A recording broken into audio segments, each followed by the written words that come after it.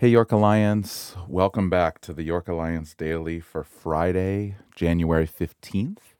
Hope you're doing well. It looks like it may be a rainy one, but still a warm one for the middle of January. And so I hope you're enjoying the weather and enjoying the days these days as we move through the month of January. There's lots and lots going on, but I'd like to focus our hearts today on what it looks like for us to step into a weekend that includes Sabbath, even in the middle of the craziness of the world around us. So that may be schedule craziness for you, but that very well may be ideological craziness for you. It's one of the byproducts of all that's happening in the news media and all that's happening in the world around us is that we have in the back of our mind this constant movement of all that's happening, as though we have any control over it. It's kind of a low grade anxiety that many of us just live with. It's just a normal part of life. It's because we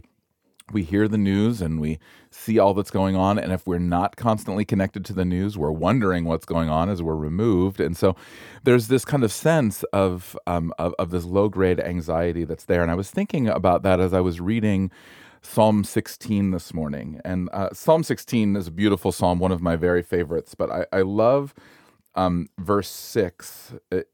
The psalmist says, David, as he's writing, says this: "The lines have fallen for me in pleasant places. Indeed, I have a beautiful inheritance." And then at the end of the psalm, verse 11, he says, "You make known to me the path of life. In your presence there is fullness of joy. At your right hand are pleasures forevermore." That phrase that's translated lines, "the lines have fallen for me in pleasant places," that can also be translated boundaries, and it can be understood to be effectively rules. The path of God, the way of Jesus that's laid out before me, David is saying, those things have fallen for me in pleasant places. I'm glad that the limits are where they are. And Sabbath is really a meditation on limits.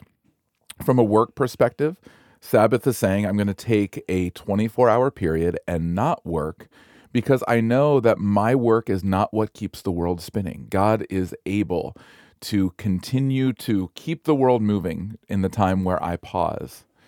But there's also a mental break of Sabbath, a removal of some of those passive pieces of anxiety-causing news and information, where at the back of our mind we're worrying or anxious about things that we have no control over.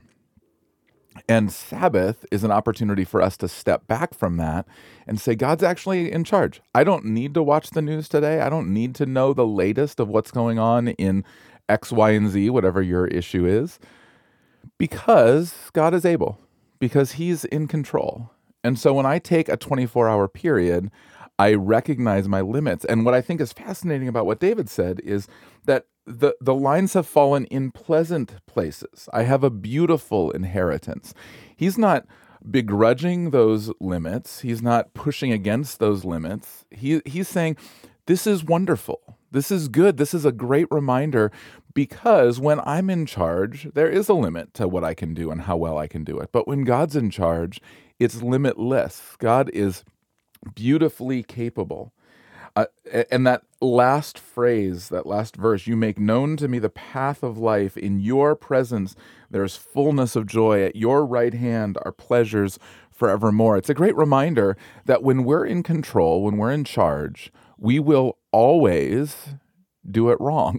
We will always be less than the fullness of joy. It doesn't mean that the short term doesn't feel good. When we're really busy, we have a really busy weekend ahead of us, a lot of things that are on the agenda for us because of some conflicts over the next couple weekends. So there's a bunch of stuff we're trying to shove in. And if we go all the way through and we don't Sabbath during that time, there would be an immediate sense of, we got so much done. But the long-term soul drain and even the short-term immediacy of we got it done is less satisfactory, is less fullness of life than resting in the presence of Jesus. Now, that doesn't mean that all we do is rest. It means that for a period of time, prescribed as a 24-hour period each week, we rest, and by resting, we glorify God. We center our hearts and our affections on Him. And so I want to encourage you as you come into this weekend, there's, for all of us, all of you that are listening to this podcast, there are different things that are weighing on you. So maybe you have family things. We have some family stuff that's happening right now that's just weighing. It's not bad necessarily. It's just weighs on us. Maybe it's the political situation. You're very tuned in to what's happening politically, and the inauguration next week and all that surrounds that, that's weighing on you from one side or the other. Maybe it's the COVID season and the restrictions, the fact that we're not yet, hopefully very soon, not yet able to gather in person. And maybe that's what's weighing on you, or the on the other side, the questions of, is it safe for me to fill in the blank, whatever that is, hang out with that person, go to that store, engage in that activity. Those things all weigh on us. And what I would say to you is, wherever you are, the things that are weighing on you right now, consider what Sabbath looks like when you set those things aside, just for a 24-hour period. Responsibility and our call, I believe Genesis 1:27, the cultural mandate, the call that Jesus has given us, God has given us, to fill the earth and subdue it, and that we are to be those who are taking an active role. I believe that we are called specifically to some activity, but we're also called to rest.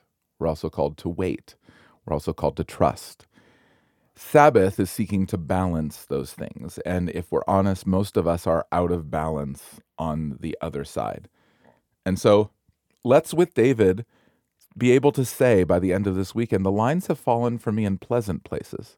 I'm so glad that you have instituted limits to what I can do and how much I should strive, so that I can wait and trust in you. And so I pray that would be the case for us this weekend. For many of us, that's going to be on Sunday, where you have that time to rest. For me, that's going to happen a little earlier in the weekend. But I pray that as you pause and as you breathe and as you focus your heart, as you maybe shut off the news feed for a period of time, shut off the worry for a period of time, maybe even considering like just writing something down and setting it off to the side and saying, God, I'm giving this to you for the next 24 hours until I can pick it back up again. Whether it's a symbolic act or an actual act, pausing. And then gathering with us 9:00 on Sunday morning for our live stream as we wrap up the Journeying Together series.